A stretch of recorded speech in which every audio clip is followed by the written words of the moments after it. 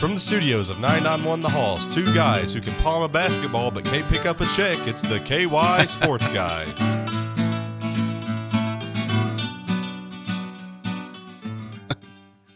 This is why we can't go out to eat together at the same place, right? End up washing dishes or something. Unless it's a place where the basketballs are, you can palm a basketball to pay for the check. Yeah. Entertainment value. Coach Jared along with the main man, the Stock Tony. How you doing? Doing great. We got a little bit of a late start with the computer issue, but we're going now. We got a call coming in. I think it's our guest. So let's go ahead and pick up. You're on live with the KY Sports Guys. Hey, good evening, fellas. How you doing? Stock Tony, Coach. How are you tonight? Doing great, man. How are you? Very well. Thanks for having me on. Looking forward to running my mouth. Hey, that's why we asked you on. It's at Clayton Trutor. Clayton, thank you again. Friend of the show, been on several times. We always look forward to it. We have a lot of new stuff to talk about tonight. So sports and maybe some Great British Baking Show. You never know. Sports. Great British Baking Show, for sure. Hey, Clayton, we got a little bit of a late start with the computer malfunction of a bit. So we got to get our sponsors in real quickly, if you don't mind, then we'll get back with you, all right? Of course. Hang tight. Yeah, of course.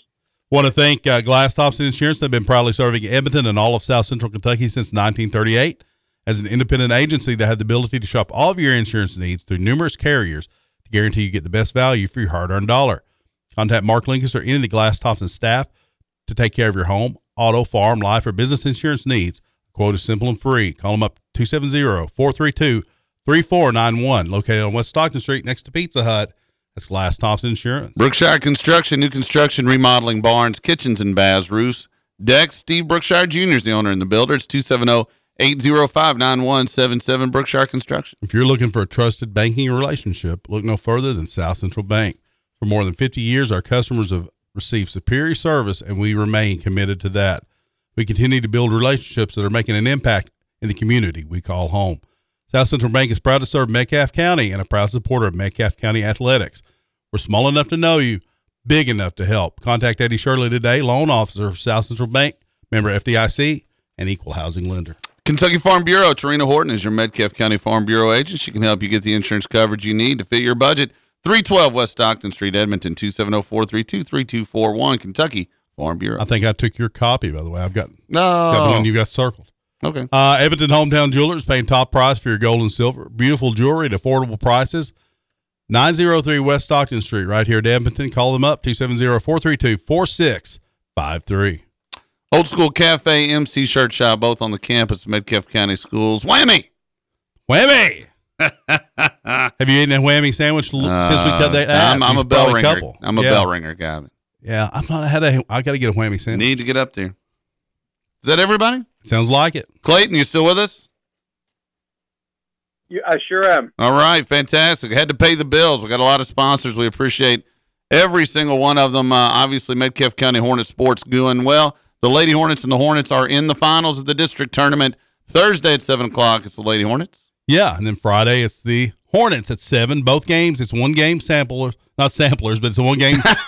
Well, it is a sampler platter. I do love a sampler platter. Yeah, exactly. I'm thinking of food because of the baking show. But both games start at 7, so it's a bit of a late start for this. Normally they start at 6. 7 tomorrow, but it'll be one game only. So Clayton, I have to ask, just hearing that, because I do love a good sampler platter. Do you have a go-to appetizer when you go out, or do you like the sampler platter? And if you do, what is it about the sampler platter that really, this item has to be on the sampler platter? Oh, I love sampler platters, Okay. particularly at chain restaurants. Yeah. Mozzarella sticks. Yes. I love mozzarella sticks. Love getting my fingers all greasy, ruining all the little cheap napkins they have. Yep. Wings, jalapeno poppers. Yes. I always end up with a bad stomach afterwards. There's something for everybody. It's something to collectively complain about after a couple of years. I think they're great. There you go. Very good. So, Doc Tony? The sampler platter is something that I think you get if you go out with a lot of people, for me. Okay. So, I don't know, you're talking about a go-to app at a restaurant. I like the potato skins, and I know we cast those off early last week. See, I'm not a huge potato skins guy. I like them. I'll eat them, but I don't love them. Well, they're not – what Clayton ostensibly named there was all deep-fried pieces of cheese or something with batter, which is good. Look, you could take that pen right now that I'm holding, this pen, and deep fry it in cheese. We got to start videoing the show. Yeah, it would taste great. That's true. What I thought is. Oh, no, absolutely. Well, you wouldn't want to deep fry that pin because I believe that's a KY Sports Guys pin. It is. We need to send Clayton. We need to send you a pin with the and a sports shirt guys. or something. Yeah, something.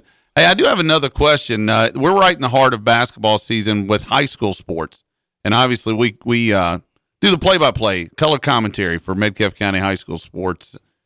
What sport in the Vermont, New England area in the high school world resonates the most? You know, just before you answer that, Clayton, I was thinking to ask you the very same thing about what the culture of high school sports is up there. So, yeah, just Coach Hurt's question, my question kind of work together. I presume that where I grew up in Vermont is not all that different than your guys' county. Okay. High school basketball, even though there's not a lot of great players around here, it's a tremendously big deal, particularly in the small towns. It's something to do with the great get together in the winter time, 10, 12 times a winter. People find a way to get out in the cold. Yeah. There is rabid high school basketball support around here, even though people might think like hockey or something. That was what I was thinking. Is very much high school basketball. I was thinking lacrosse. The funny thing about hockey is because lacrosse is actually has taken a little longer to get going here than some other places. I feel like further south, especially in the Mid-Atlantic states, it really got going big time. Then in southern New England, it's finally journeyed up here. I think the thing with hockey is it's so expensive to play hockey that for a lot of kids, particularly in small towns, prices them out of playing hockey. And ice time is such a premium. There's in the biggest county in Vermont is called Chittenden County. It has like 200,000 people or something. It's hardly a sprawling metropolis. But there's like 6 high school teams that play at one rink there. Okay. So it's very tough to get time to play, and it's very expensive to build and keep a facility going. So unless you have a particularly affluent kind of suburban marketplace, I think it's a tough sport to make a go of it. Basketball, I've always said, basketball is the most democratic sport in the world. You need a hoop, you need a ball, and you need a handful of kids. You can play by yourself, you can play with 5 people. I think it's such a great game because of that. It just enables so many people the opportunity to participate in it. And certainly in rural Vermont, it is by far the number 1 most popular high school sport. Well, I want to give you a tip here. Hold on, Clayton. I got a survival tip of the week. Is it all right? Where if it all hits the fan, 'cause you can't count on this man as Coach Hurts. Survival tip of the week. Yeah. All right. So what a song. Yeah, it's great. I'll thank you. I shouldn't say it's great. I wrote it and sang don't it, be afraid. performed it. Don't be humble. And the real creepy at the end. I mean, it's all there. You could have been a jingle writer. Write that one. Do what? Yeah, these are all originals. Burt Bacharach write that one? Yes, Burt Bacharach. See, we've been compared to John Prine, the Beatles. Now Burt Bacharach. Who just passed away. Right? Yeah, I hate exactly. it. Yeah. That definitely sounds like a Burt Bacharach. Yeah, the Velvet Fog. Maybe. Yes, Mel Torme Exactly. performing. That would have been great. Was that not Harry's favorite performer on Night Court? I think that's right. Yeah, Mel Torme. I think that's Big right. fan. And they have a new Night Court now. Yeah. We don't, Did you try it? No. Have you? Okay, don't talk about it. Clayton, have you tried it? The new Night No. Court. I love the original, but He's like, no. Yeah. No, that's how I feel too. I'm not doing it. So the survival tip of the week for all those folks up there, and I'm afraid to say the name of that county because I don't want to get beeped. But where you're fighting for rink time, Emilio Estevez, if I've learned anything from Mighty Ducks 3, may have an old rink somewhere that you can con him into letting you use for very cheap price. There you go. Yeah. Does he live in Vermont?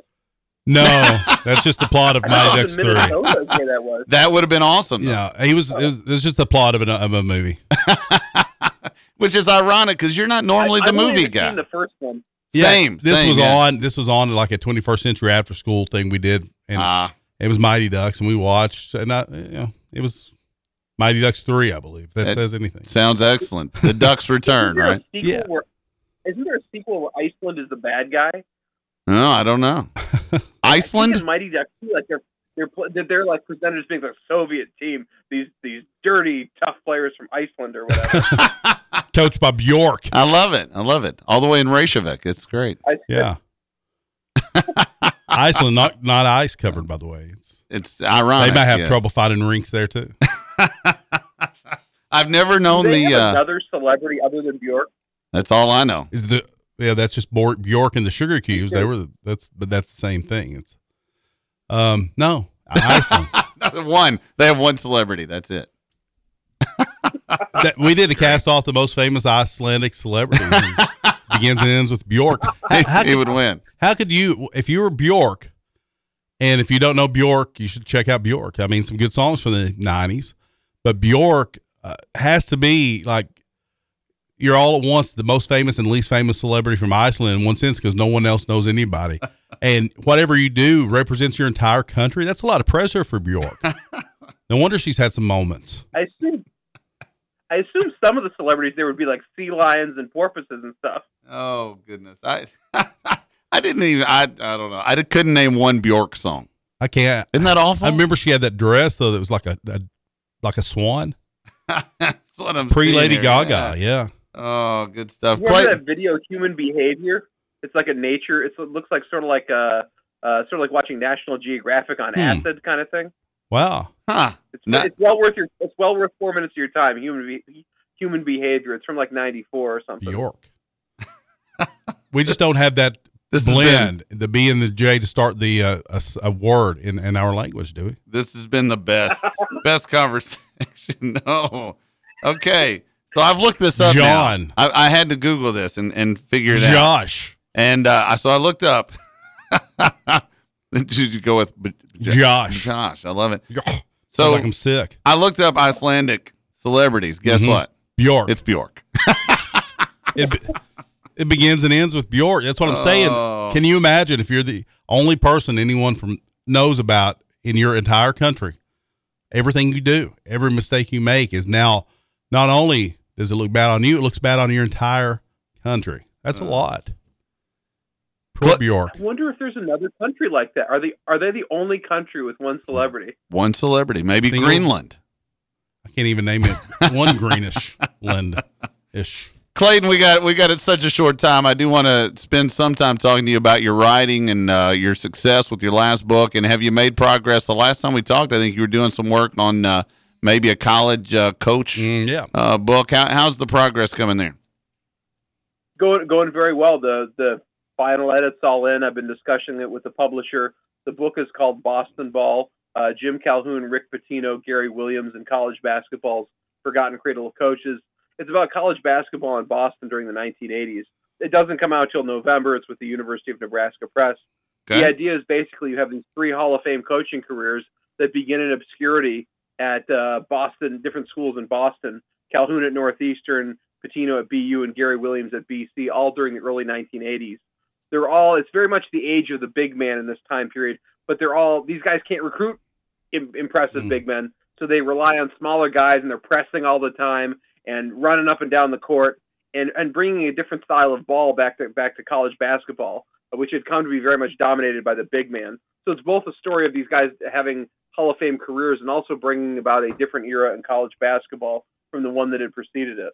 I couldn't be more excited about that. That's fascinating. Obviously, Rick Pitino, either a hero or a villain, depending on who you're talking to, but very much a big part of Kentucky basketball.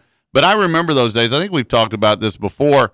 When I was a kid, many people in the state of Kentucky, I'm sure throughout the United States, bought those great big satellite dishes. And at the time, you could just watch anything you wanted for free once you bought the dish. So I watched a lot of Nesson. I watched a lot of Red Sox games, and they would show a lot of those college games, Boston University. And I especially remember Calhoun at Northeastern being a part of that because, they were looking for programming. So anything they could get, they would put on there. So just fascinating that those Hall of Fame guys who went on to be such big names were all right there together in a community, and Clayton, you correct me if I'm wrong, that was probably much more centered around the Celtics. Very much so. I mean, they would be at best 5th place in terms of local news coverage, probably even behind high school sports once it got to tournament time. But, I mean, the Patriots were a rinky-dink operation at that point, playing in the Erector Set Stadium down in Foxborough at the time. But you had, the Red Sox were obviously the Red Sox. You have the Celtics in the middle of a new dynasty. And you have the Bruins have always been a tremendous local draw in Boston, sure. oftentimes outdrawing the Celtics.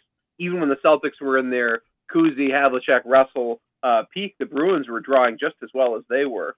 So it's very much an afterthought, fighting for any coverage whatsoever. I mean, one of the aspects of this book is that BU and Northeastern in particular, you have these fantastic teams that are going to the NCAA tournament, capable of duking it out with national powers.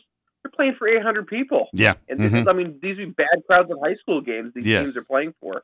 BC drew a little better being in the Big East, but they had a gym that was basically like a bowling alley back then called the Roberts Center, and it was a 4,000-seat arena, and they would always pack it. But beyond like just a school that has like 7,000 or 8,000 kids, beyond the students and their alumni, there was really no interest outside of that particular niche in Boston for them, even though they made it to the Sweet 16 in 4 out of 5 years in the early to mid 80s. So it's part of the story is fighting for attention. Part of the story is also a lot about recruiting too.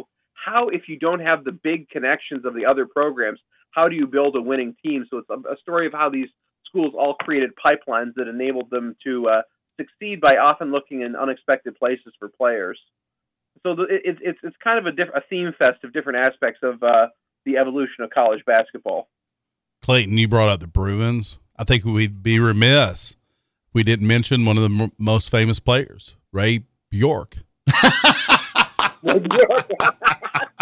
Yes.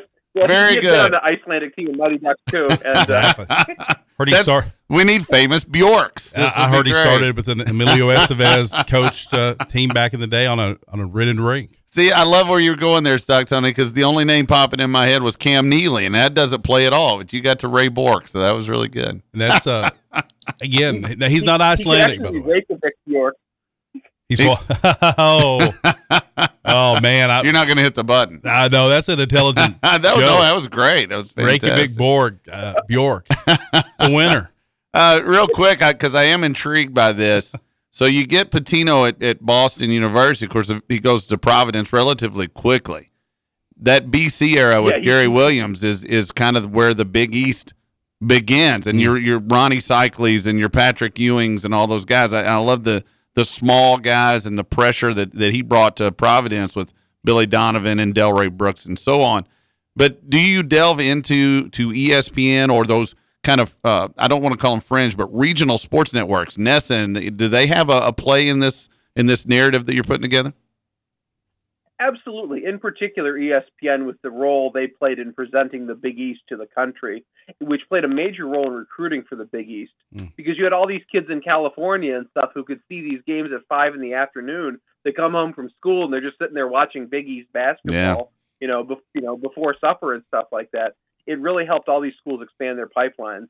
I think with Calhoun, it helped the most because that had been well established by the time he gets to UConn, and very much so. He takes the formula he built at Northeastern and then brought it with him to Connecticut. Because he's very much a program builder. For years, he'd been considered for bigger jobs, but people thought, he's at Northeastern. That's not a real job. That's rinky-dink kind of stuff. He won't be able to compete in the big time.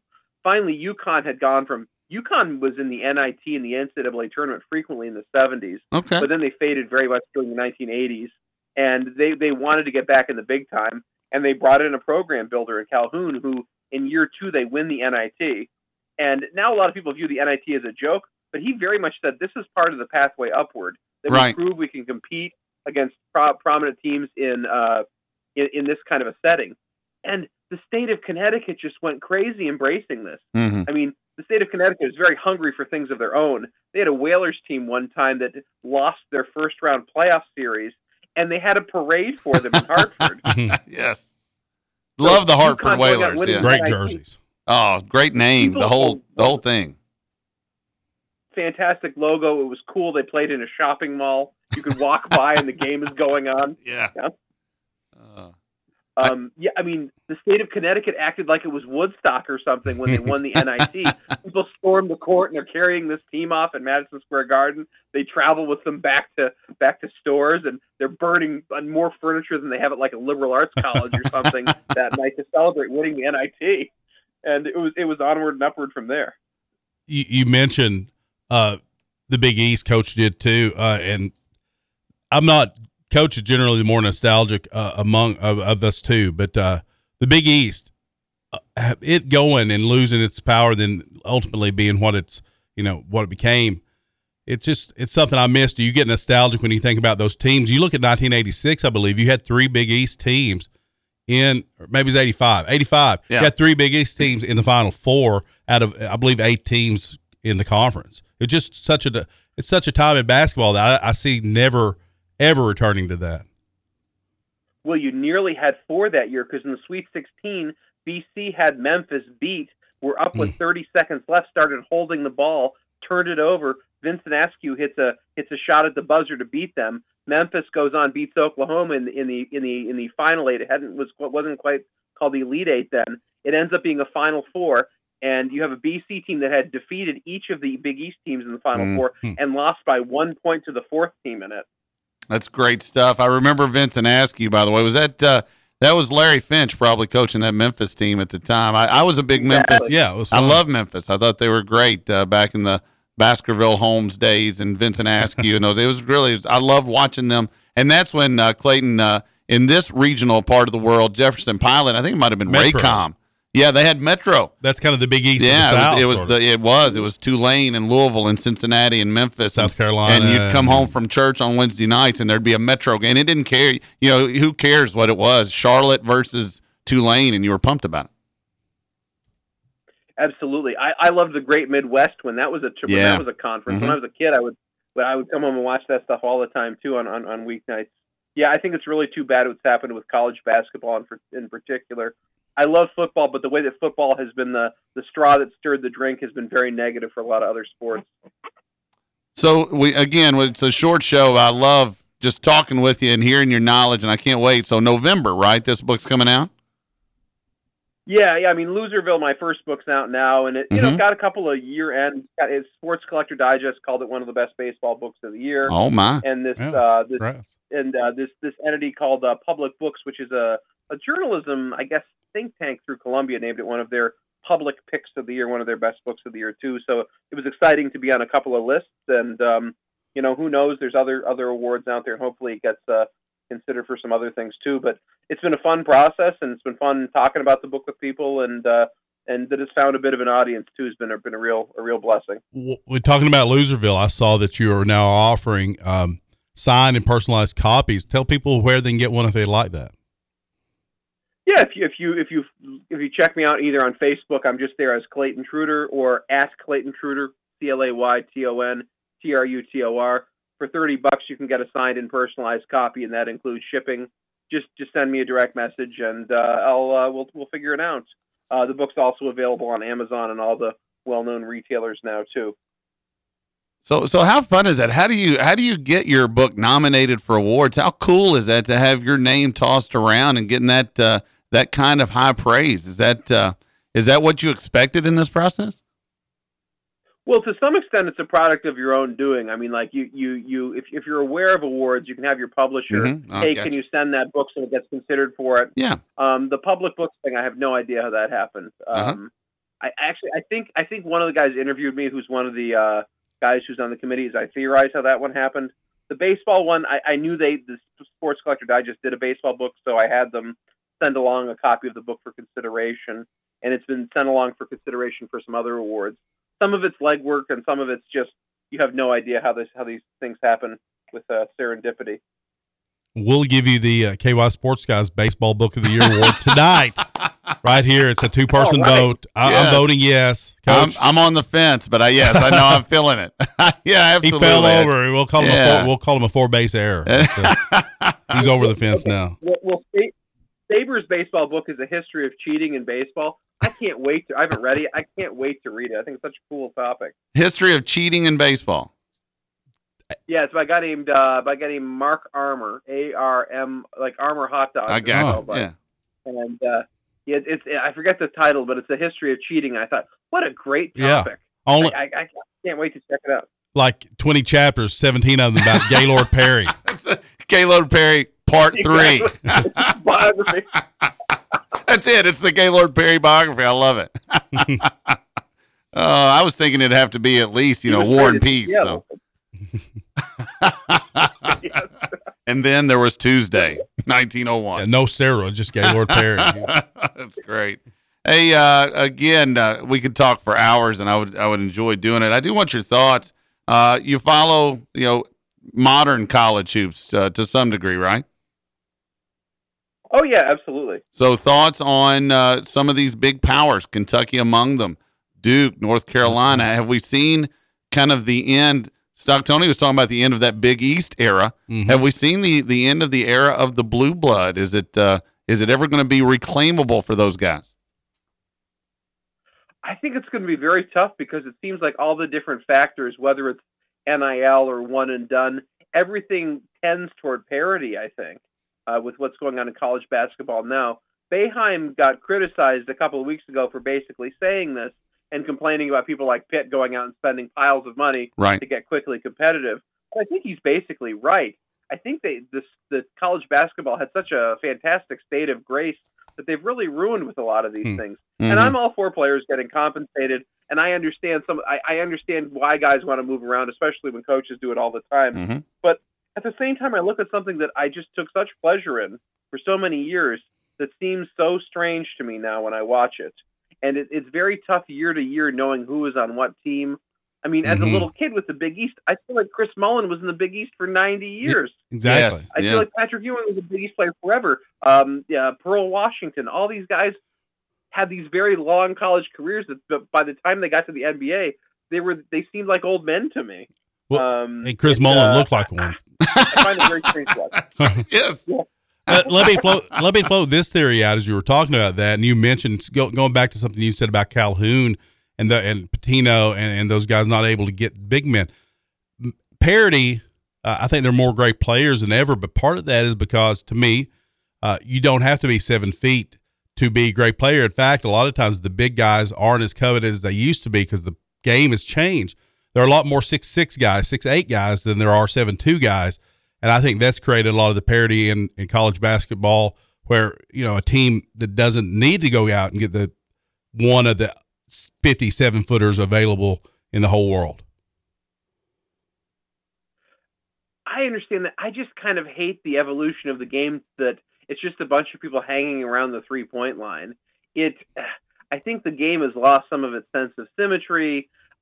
I go back and look at old games. A couple of weeks ago, I was just flipping by ESPN Classic, and that Game 5 of the 76 finals with the Suns and Celtics was on. Yeah. And the quality of jump shooting in particular in that game, these guys just nailed everything from 10, 12, 14 feet. In a way the guys don't now. It's either really in close or guys are just hanging around looking for a three-pointer. And I think it makes the game seem very stilted. I mean, I'm very medieval in my sports views. I mean, I hate the designated hitter more than anything in the world. I think the thing I hate second most is the three-pointer. I would be very much toward going back to the old style of the game. I think one of the reasons I enjoyed doing this book so much was most of it takes place before the three-pointer comes into college basketball. It's just at the very, very end of the book that that's even starting to be a thing.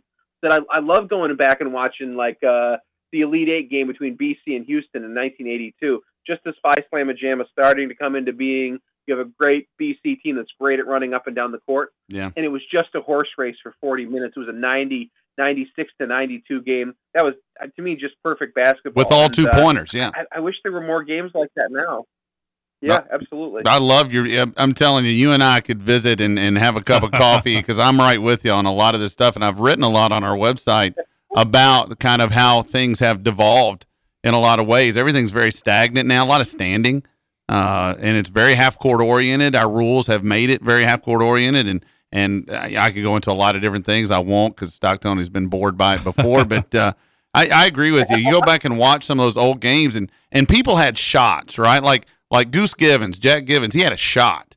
Like he was really good at this little turnaround left-handed 12-foot kind of. That was his shot. Nobody has a shot anymore. You either shoot the three or you dunk it. That's all you have.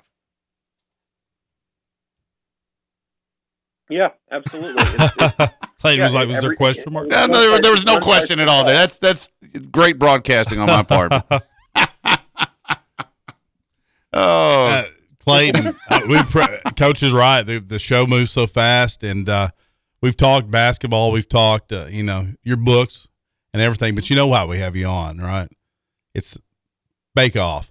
Baking show. Great British baking show. We were a little late getting this. Had some delays up in the first of the year. But so if you're listening and you've not seen the newest Great British Baking Show, came out around Christmas, if I'm not mistaken. It came out through That's the right. fall, but the finish was around Christmas. If you've not seen that, then you might want to stop listening for a few minutes. Clayton, you had the best memory among the three of us because I don't remember names really well. But your takeaways from early cast-offs to sort of the end. Well, I mean, the lady who ended up winning, I found fairly grating. Her name was Shabira. Mm-hmm. She just rubbed me the wrong You way. didn't love Shabira. The guys who finished, I didn't love Shabira. The guys who finished second and third, I liked both. Abdul just seemed like a pleasant dude to be around. Mm-hmm. And Sandro, first of all, was just handsome as hell. Yeah. Like, he could be a movie star. I mean, he was- sort of seemed like almost like an Idris Elba type to me. He better be in movies or something. He Right. also has a very good screen presence. Mm. Like, I thought they were just going to have him win because he could just walk into a studio and be a star. Yes. Yeah. News was an interesting guy. He was from Poland originally. He was an interesting character, and I was surprised he went out as early as he did because he seemed like as talented as anybody there. No, But, which one was this? Yeah. Who? News was his name. Yeah, He was from Poland. News. Yeah, I got you. Yeah. Yeah. Kind of a short, stocky Yes. guy. Yeah, I got you. Well, you're talking about Sandro. like screen presence. Obviously, Sandro, early on, I think we talked to you maybe at the beginning of the baking show season, and your girl was Rebs, and she had the screen presence. She had the and she was terrible. She was a bad baker. He was a terrible baker. Yeah. Yeah. You have to be bad if you're there for the screen presence and you are the second one out or something. Yeah, I think I called her my pretend girlfriend there. Yeah, she was real cute. But yeah, she was out and she also did the thing I've noticed in recent years. They let people be out for a week, and I think it's ever since COVID. Like they're not feeling well and they don't want to, make everybody sick. Like 1 week, her and somebody else were out too, and people were like, "What's going on?" That definitely saved her and got her a little later into the show. Yes. I wonder if that was to bail to bump up the male rating for a bit, that she was going to be on a little longer. Perhaps. Yeah. I don't know. So I agree with you about Abdul being a cool guy. I thought he was, pleasant, nice fella. I didn't think he was that good, and I felt like he was like every week he just wasn't bad enough to get out of the show. Yeah, I was around. disappointed. I thought there were better bakers than Abdul to be in the final three. And like you, I was a Sandro fan. That was who I was cheering for, and he was too ambitious. He flew really too close to the sun, wouldn't you say? Yeah, I think that's a good description of the problem. And I think we saw this year something we've seen a couple of other times now, that just being good enough seems to be the approach they take. Like, Januz was obviously a fantastic baker throughout. Right. He had a bad week, he made a couple of bad decisions, Yep. and that got him out of being in the final. Yep. I wish I wish there was a way of doing it that didn't just reward being kind of B- all the time. Yeah. I think that's a great description. I think your best bet is to lay low. Don't be the star baker so much, but just make sure you're not dead last. It's really my strategy when being chased by a bear, right? Don't be last. That's be faster than the slowest guy. That's it. That's it. See, I thought I could see why Shabira might be grating. I thought it was a good word. She could get on your nerves. She laughed a lot. She seemed to be happy, very pleasant, but I could see how that could be grating. I just thought consistently that she was overall didn't have any of the bad moments, whereas Sandro a couple times. Sandro messed some things up. Yeah, he did. You see that maybe as your problem with her. That could be. I also, frankly, I'm a terrible cook. So, like, in terms of the actual quality of the cooking, I watch it the same way I watch The Bachelor or something. Like, I'm very much a personality-driven approach to the show. Mm-hmm. I mean, the food is sort of a mechanism to get at the personalities for me. I got you. Yeah, it's reality television. Yeah, she's a fantastic cook. But yes. I got to ask one more question, and Okay. I'm sorry, I interrupted go ahead, Doc Tony there, but I'm intrigued by. Of course, I was a Mary Berry fan, and obviously Paul's the star. I get that. And what's the other lady? Prue. Yeah. I don't love Prue. I know you're not a Prue fan. I'm not a Prue. I'm not saying she's bad. I don't love her. But do you feel like now? I think the judging has went askew because I felt like Mary Berry and Paul were equals, and now I feel like I'm watching a baking show version of Hall & Oates. I feel like it's 2 parts Paul and 1 part Prue. Yeah, Yeah, she is John Oates, isn't she? She's John Oates. That's It's a great right. way to make no-bake cookies, though. John Oates cookies. I love it. Do you feel like the judging is tilted with Prue there? I think so, yeah, and I think it's just part of him being the incumbent that makes it seem that way. I mean, they apparently were going to get rid of Matt for this season that they really have now. Yeah, that's all I asked you about. That's really happened? Ratings, man. Yeah, you reported that last time really you were happened. on, and then he came on and he made you look bad from across the pond. Yeah. You know, he totally put egg in your face. Coming out early for the draft. Exactly. That's it. That's what you get for being the first to report something. I reported 5 years early. Yeah, but now, according to everything, he is out. Yeah, I think it was just me being the king of wishful thinking. But Yeah, I'm not a huge Matt fan either. He's fine, but so he's out. That's really true. He's not going to be on anymore. that's what the Daily Mail said. Well, And there I you love go. American tabloids. I like British ones even better. We need to get Noel partnered up with the Bush-tastic guy again, his former partner who did the like old Greg stuff. There you go. Or I'm maybe assuming one he's of us still could there. do it. I would be willing to go and do it. I would prefer that. It would be fun, but I would be a little intimidated with Noel because to me, Noel is, I don't know. I think Noel's hilarious. He's got that kind of different humor that it's part British, part goth. And then when I, look back and watch the old Greg stuff, I just can't, it's just looking at a hero. I don't even know if I want to meet him because it'd be meeting a hero. Interesting point. That is a weird thing. I was encountering a celebrity, particularly somebody you've thought highly of, is a dangerous scenario, I think. You run into that a lot, I'm assuming, with research. You talk to people. You probably interview some folks. You don't have to trash anybody's character, but has there ever been a moment where you felt like, man, I thought this person would be very different? Maybe in a positive way. You thought this guy's going to be a jerk, but hey, he's a pretty nice guy. Well, I'll tell you, Calhoun for the book. I was a little intimidated because he, can kind of come off as a character. Gruff. Yeah. Yes. Couldn't have been a nicer guy. It was like Really? you were sitting next to your old buddy at the Legion Hall or something. We chatted for 2 hours. Couldn't have been a nicer guy. He was great. How about that? Gary Williams is an intense dude. Yeah. I mean, I think the way you see him you can tell he's a totally authentic guy. Like the way you see him on TV, I think he's like that all the time. He's a serious dude. Like just it was a different feel to it. Whereas with Calhoun, it was like I was talking with an old buddy within 5 minutes. That's interesting. And again, these books, the one you have written already, Loserville, it's out now. And then the new one, and you gave us the title. I'll let you do that again, coming out in November on Nebraska Press. I believe I heard that right. The new one, and again, Clayton's named what? Yep, it's called Boston Ball. Jim Calhoun, Boston Rick Ball, Pitino, yeah. Gary Williams, and college basketball's forgotten cradle of coaches. Yeah, and again, you already said it, but to all our listeners out there, I know we've sold a few books this way. There are people who have listened and commented, and I know Cards Cat's parent bought the book and really enjoyed it. Loserville, How Professional Sports Remade Atlanta, and How Atlanta Remade Professional Sports. That one's out. It's gaining attention and traction and winning awards, and we're very happy for you in that regard. Won one tonight. Yeah, and won yet another one tonight. Clayton, be careful celebrating. People are on Mahomes for the way he celebrated, so just watch out, okay? Everyone's watching it all the time. Well, I don't have a brother. I don't have a brother named Jackson, so I'm okay. You're in the clear then. Again, we're just running short of time, and I hate that, but do we need to get to a couple of the bits, or let's do just a couple straight of to games Castoff? and get the Castoff. Okay, gotcha. Yeah, we got a game or two, Clayton. We played with you before, I'm sure. I want to do a how do you do. Yeah, looking forward to it. A couple of how do you do's. Okay. How about that? We've had a few of these on forever. Great. And we'll just do a couple of those and we'll get to Castoff. In a world where no one agrees on much of anything, maybe there's a right way and maybe there's not. It's time for How Do You Do? So this assumes, Clayton, that, and I think I've texted with you before, but I can't remember if you're a blue message guy or if they send green. But it assumes that maybe you are a blue message guy. And you ever delete a text and then you get asked to report to junk and you just think you're still deleting and report like a friend to junk. Have you ever done that? And if so, how do you do with that? Do you do anything about it?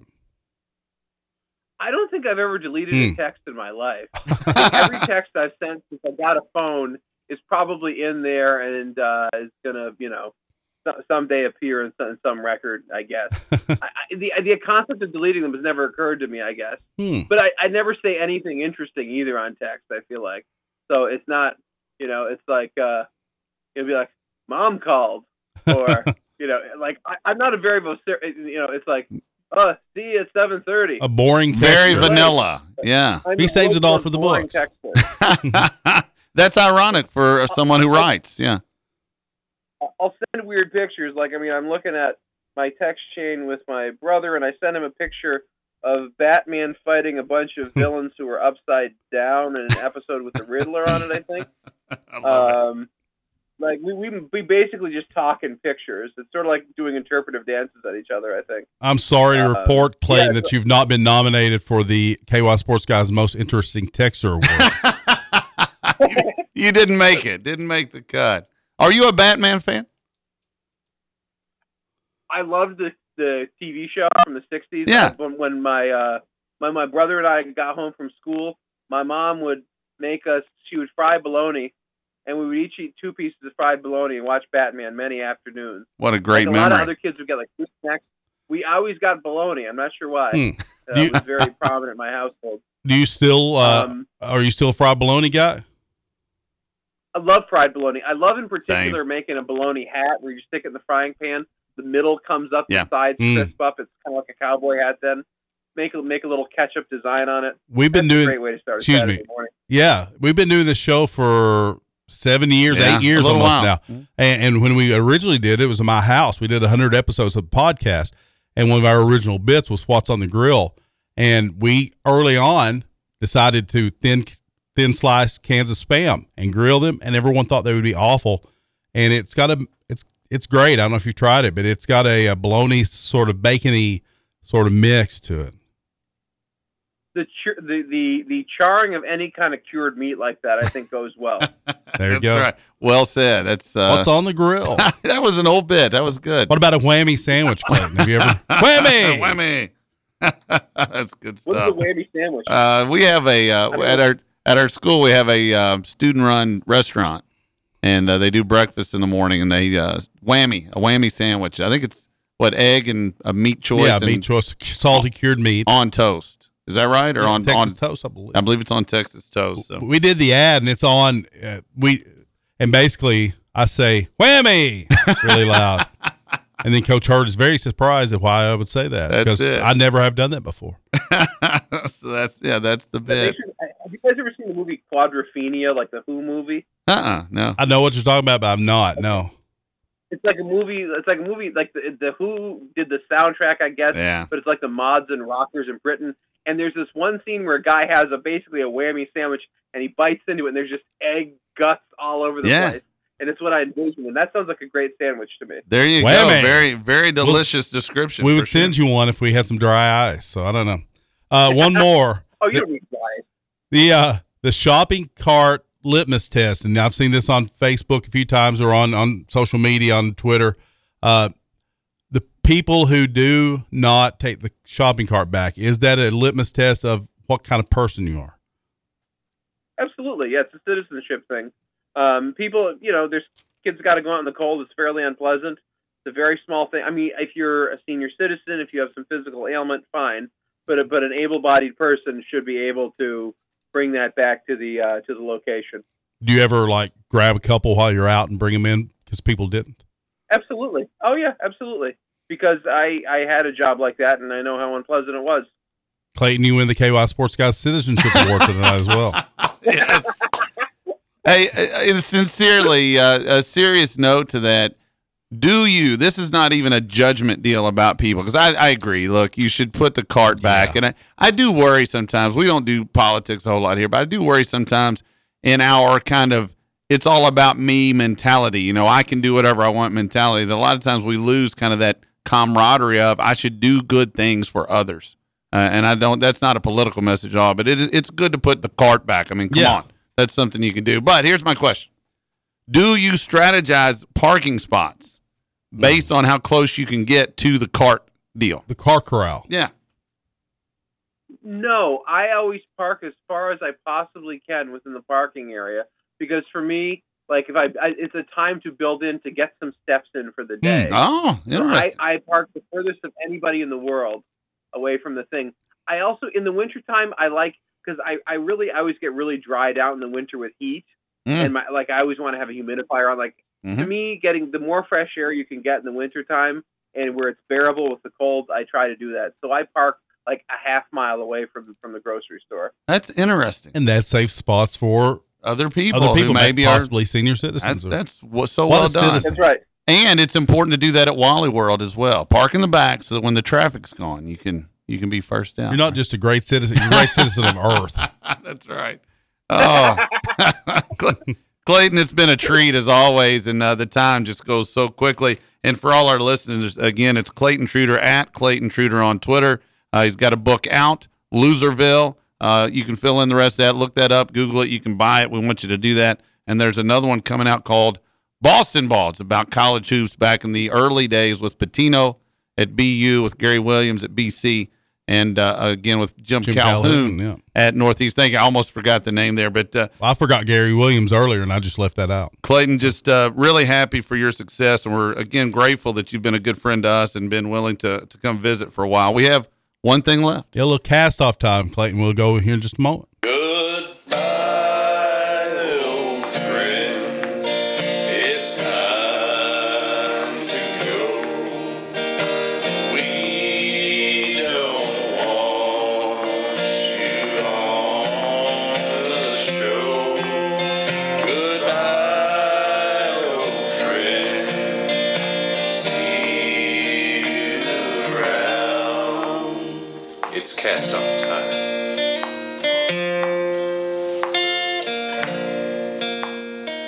The three-part harmonies there, by the way, have been compared to Burt Bacharach, Frank Sinatra, and Mel Torme. I love it. What's your favorite Burt Bacharach?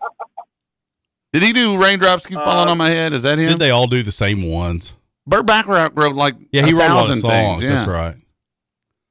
Did he do My favorite Raindrops song Keep? of his is the Dion. Yeah, he wrote that. Okay, yeah. I think. Yeah. My favorite is the Dionne Warwick version of There's Always Something There to Remind Me. Yes. Which, the later one by Naked Eyes is good, but I think hers has a vibrance to it that the cover doesn't. Spot on. Yeah, what a great call by you. I'm so glad you brought that one up. Brody, my son, he's into eclectic music, different things, but he caught something one time, the soundtrack, the theme song to Man Who Shot Liberty Valance. You remember that old show, Jimmy Stewart and John Wayne. And did you know that the theme to that was written by Burt Bacharach? I did not. True story. So I want local news that I got to get going here before we do the cast off. And I'm sorry to keep you, Clayton. I know you're a busy guy, but I want to mention this because I'm just seeing it. Anna Grace Bly, who's a junior for the Lady Hornets. She's regional cross country champion, just a tremendous person. Was regional 1,600 meter track champion. 1,600 meter track champion, great track star and basketball player and so forth. Of course, the Lady Hornets in the finals on Thursday. Also has won a trip to Washington, D.C. because of her riding prowess, something that you and I, Stock Tony, and I know Clayton as well as a rider, will be very proud of. But she was able to win a riding contest sponsored by Tri-County Electric. We're very grateful for the folks at Tri-County and for Anna Grace being able to win that contest and head to Washington, D.C., and just great for her. I think she'll have a great time. You know, it's all students from this area, all juniors, I believe. Yeah. And she'll have a great time getting to see. I'm not sure if she's been to Washington or not, but that's a tour they take on the yearly basis, so they know what's going on. Yeah. She'll get to see all the stuff. Congrats to her. So, My Castoff. favorite American city. Oh, is that right? I love Washington so much. How about There's that? so much. I feel like there's so much to do there. Like just all the museums and everything, and the government stuff. I just love going to Washington so much. And also the best public transit system I've seen. It's just so quick. It's so efficient. It's clean. It's safe. I think it's the best subway system I've seen. Very well said. Going to put you on the spot real quick before Castoff then, Clayton. Anna Grace, junior in high school. Coach Hurt and I know her. We're gonna give her this info. Little secret. Where might you go? What might be a cool thing to do in Washington that she could do on a tour? Maybe. I don't know if there's something you can think of. But what could be cool that she's got to do if she can? I mean, any of the Smithsonians are great. It doesn't matter which one you pick; they're all fantastic places to go. The National Gallery's great. I would just, those are hardly secrets, but those are all fantastic to go to. I mean, the Air and Space Museum people love in particular. The various American history ones are all great. I mean, any of them will be worth your time and a great way to spend a day. Great advice. Yeah, I love that. What do we have for Castoff? All righty. This one, since we talked baking show, I'm not sure if it's a repeat or not. I don't think so. We're going to go kitchen utensils, non-eating division. So we're taking forks and spoons that you eat with out. No knives either. All those other things are on here, though. So we got tongs, the colander, a whisk, a grater, the wooden spoon, measuring cup, spatula, measuring spoon, cutting board, ladle, peeler, frying pan, blender, can opener, potato masher, rolling pin, slotted spoon, kitchen shears, garlic press, Dutch oven, mortar and pestle, and stock pot. I left the T out of mortar. Put an R in there instead. I'm not very intelligent. All right, that's a long list. In an effort to give Coach Hurt the final pick, I'm going to let Clayton go first, followed by Coach Hurt, then by me. The first thing I'm going to get rid of is the potato masher, the Steelhandgranat. The Germans used it in World War I and World War II. Really? A lot of Allied soldiers. Huh. I'm opposed to the to the use of that against Allied soldiers. There you I'm go. going to get rid of the potato masher. I like that. That's a good stance to take. So the potato masher, for patriotic reasons, is out the door. Am I next? Yes.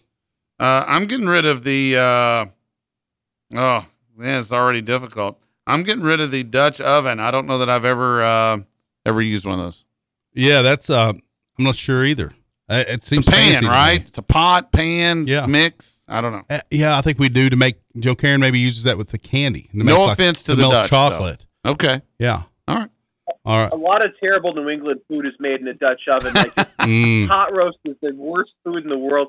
Just gray, terrible food from places where nothing actually grows.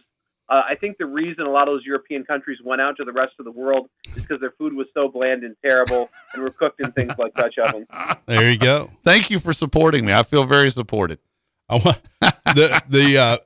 took out the most problematic Okay. of all tools in the kitchen, because if you have a potato masher in a drawer, you will never open that drawer again. Can't get the drawer open. No.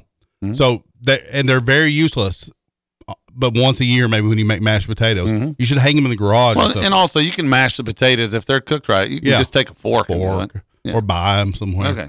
But anyway, I'm going to take out the most dangerous, which is the cheese grater. The grater is a fingertip grater at most. So if you're eating something that's been grated, it's a good chance you're eating fingernails and possible skin too. So just be careful. All right. Clayton, on you. That was actually the next one I was going to get rid of. Okay. I feel the same way about it. I'm going to get rid of kitchen shears because in my household growing up, they were being used largely for personal grooming, so they're pretty disgusting. So Yikes. I love it. Yes. Must be some choice. thick beards up there in the Northeast. I like the kitchen shears. more working over feet. Oh, yikes. That's great. The cheese grater. Oh. I like the, we become like sick, gross humor. Yes, So we need to be it's garbage pail kids. really dark right now. Yeah. That's all right. I have a second pair of kitchen shears that I keep for like cutting up things in the garage. They're good for non-food related things. Like if you got an old tarp or something that needs destroyed, these things work really well for that. Just the hardcore cutting you need done more than I use those for actual food. Is it my turn? On you. Okay. I am getting rid of the rolling pan. Pan. I think it's been problematic in many a marriage. So. And cartoons. Cartoons. You don't exactly. don't chase a mouse with Yes, a rolling pin. Exactly. I remember Wilma getting after Fred with it, so that's my vote. Clayton, if you ever want to write that, just give me part of it. The title is "Don't Chase a Mouse with a Rolling Pin." Will do. Copyright 2020. I'm going to cast off the mortar and pestle because I'm not fancy enough to have one of these. I know you're not probably. Is anyone fancy enough to have a mortar and pestle? I don't even know what it is. Well, I think they used to use them in I'm not drugstore. sure it is. Yeah. And fancy people. Oh, I know what you're talking they about. put the rosemary and their thyme in there. I get mine out of a kind of grind it up. Yeah, I get my rosemary and thyme out of a plastic bottle like everybody else. I know. Everybody else. Yeah. All right. I don't have time for that. You're on a roll. Yeah. You're on a roll. Yeah, Come on exactly. We need a better sounder. Clayton, on you. Garlic press. You just put your knife on top of it, Mhm. smash it down, you're good to go. No need for that nonsense. Solid. Yeah, Solid. it's too dedicated of a tool. I agree. Can I get rid of the frying pan? it's I your love the show. frying pan, but is that really a utensil? Our show. Yeah. So frying pan is out. Well, maybe Also, very much a part of many a bad marriage. So. yeah.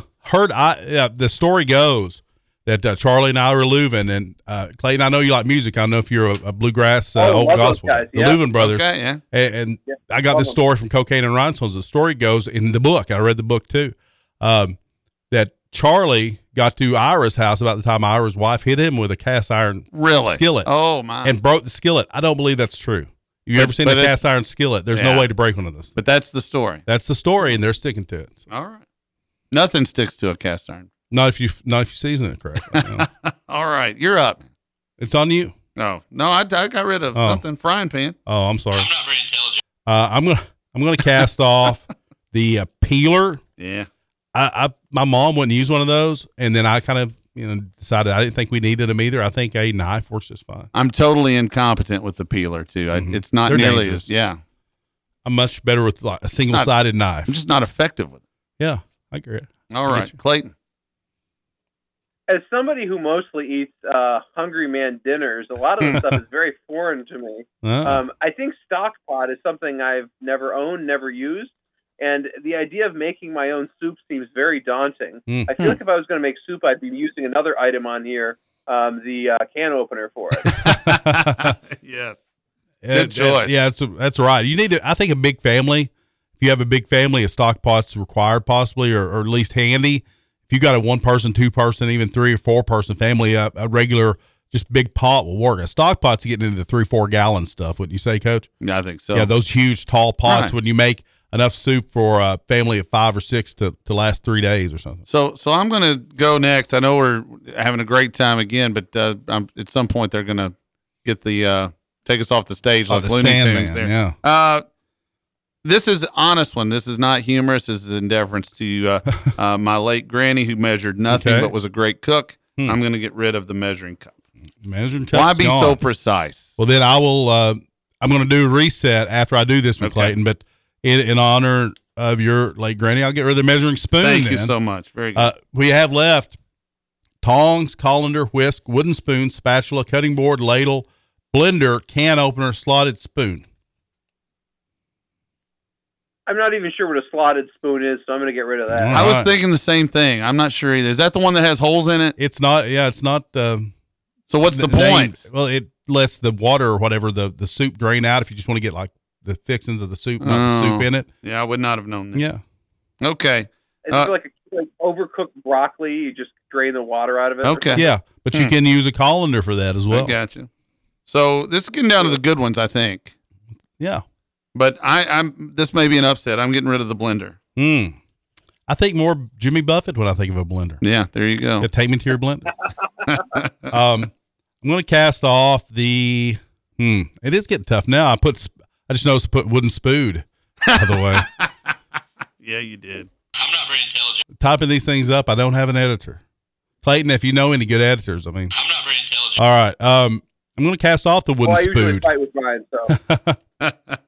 The wooden spoon and the wooden spoon is All cast right, off. wooden spoon is gone. All right, so we got tongs, colander, whisk, spatula, cutting board, ladle, and cutting can opener. board. Ladle and can opener. The word ladle has always made me feel uncomfortable when I say it. I'm going to say get rid of ladle. Okay. All right. Gotcha. Yeah, I like it. I mean, a good ladle is very handy if you do like soup. Clayton talking about, probably a soup in a can. He just pours it all in one and just pours it out probably. I like a ladle if you're cooking, especially if you're using a stock pot. It's a must. So I had a quick question here. I know what it is now. Can opener. You remember those big electronic ones? Mm-hmm. And those were not great. Does anybody still use those? Big electronic can opener? Yeah. My dad still has one. I don't know if he uses it or not. Gotcha. We just bought a new handheld can opener. Uh-huh. The one we had was barely, opening cans. So it was a bit of a misnomer. We threw it away, got a new one. But we do the handheld. So I'm getting rid of the can opener. Okay, but that can't. They could also be the can. I starved then with that one. Some cans, Clayton, are you finding some cans have the pop top though with the little ring around them? Well, that's for fancy people. I'm not sure I'm ready for that yet, but Okay, I got you. Yeah, no, but those people take they put it in the mortar and pestle and they grind it up. And, Whose turn is it? Is it on me? I think so. I'm moving your bit now. I'm going to cast off the whisk. I believe in the baking show, this may be the most popular of the things they use still, but I'm casting it off. We're down to tongs, colander, spatula, and cutting board. I'm going to get rid of tongs. I mean, you want some salad, you just stick your hand in there, grab a fistful of salad, stick that on your plate. Man, I thought tongs was the winner. Tongs was where I was going. Yeah, that was what I was rooting for. Well, he's going salad tongs. I get that. I was thinking of barbecue tongs. I was taking stuff off the grill. Yeah, that's where I was, but that's okay. So who's turn? Do that with your hand too. I just don't worry about the heat. He's got the Teflon hands. So colander, which I really like, spatula, which seems obvious, and cutting board. Is that what we got? Yeah, that's it. I'm hung up on this utensil idea. Is a cutting board a utensil? I don't know. All right, it's a board. I'm going to get rid of the colander then, although I really like the colander. Colander, I like the way it's spelled. There's something about the way it's spelled that just draws me to it. Colandar. You get the last pick. Yeah, I messed up again. I'm going to cast off. I'm going to cast off the cutting board because I think you're right. Even though cutting board is very handy, unless you have those kind of countertops. I love a good cutting board. Yeah, a good cutting board's great, and you can have some really stylish ones too. We just used a little plastic one because it's easier to clean and easier to store. But some really nice cutting boards out there. Spatula, though, you can do almost anything with a spatula. That's true. Good cast off. I'm so glad spatula won. Really? That's what I've been hoping for all along. Huh. Because when I was a kid, I loved this spatula rhymed with Dracula. So I take a spatula and act like I'm going to go attack Dracula with my spatula. I love it. That made my night, the spatula won. There you go. Well, we're sending you home happy. Clayton, thank you so much for joining us again. It's been a great show.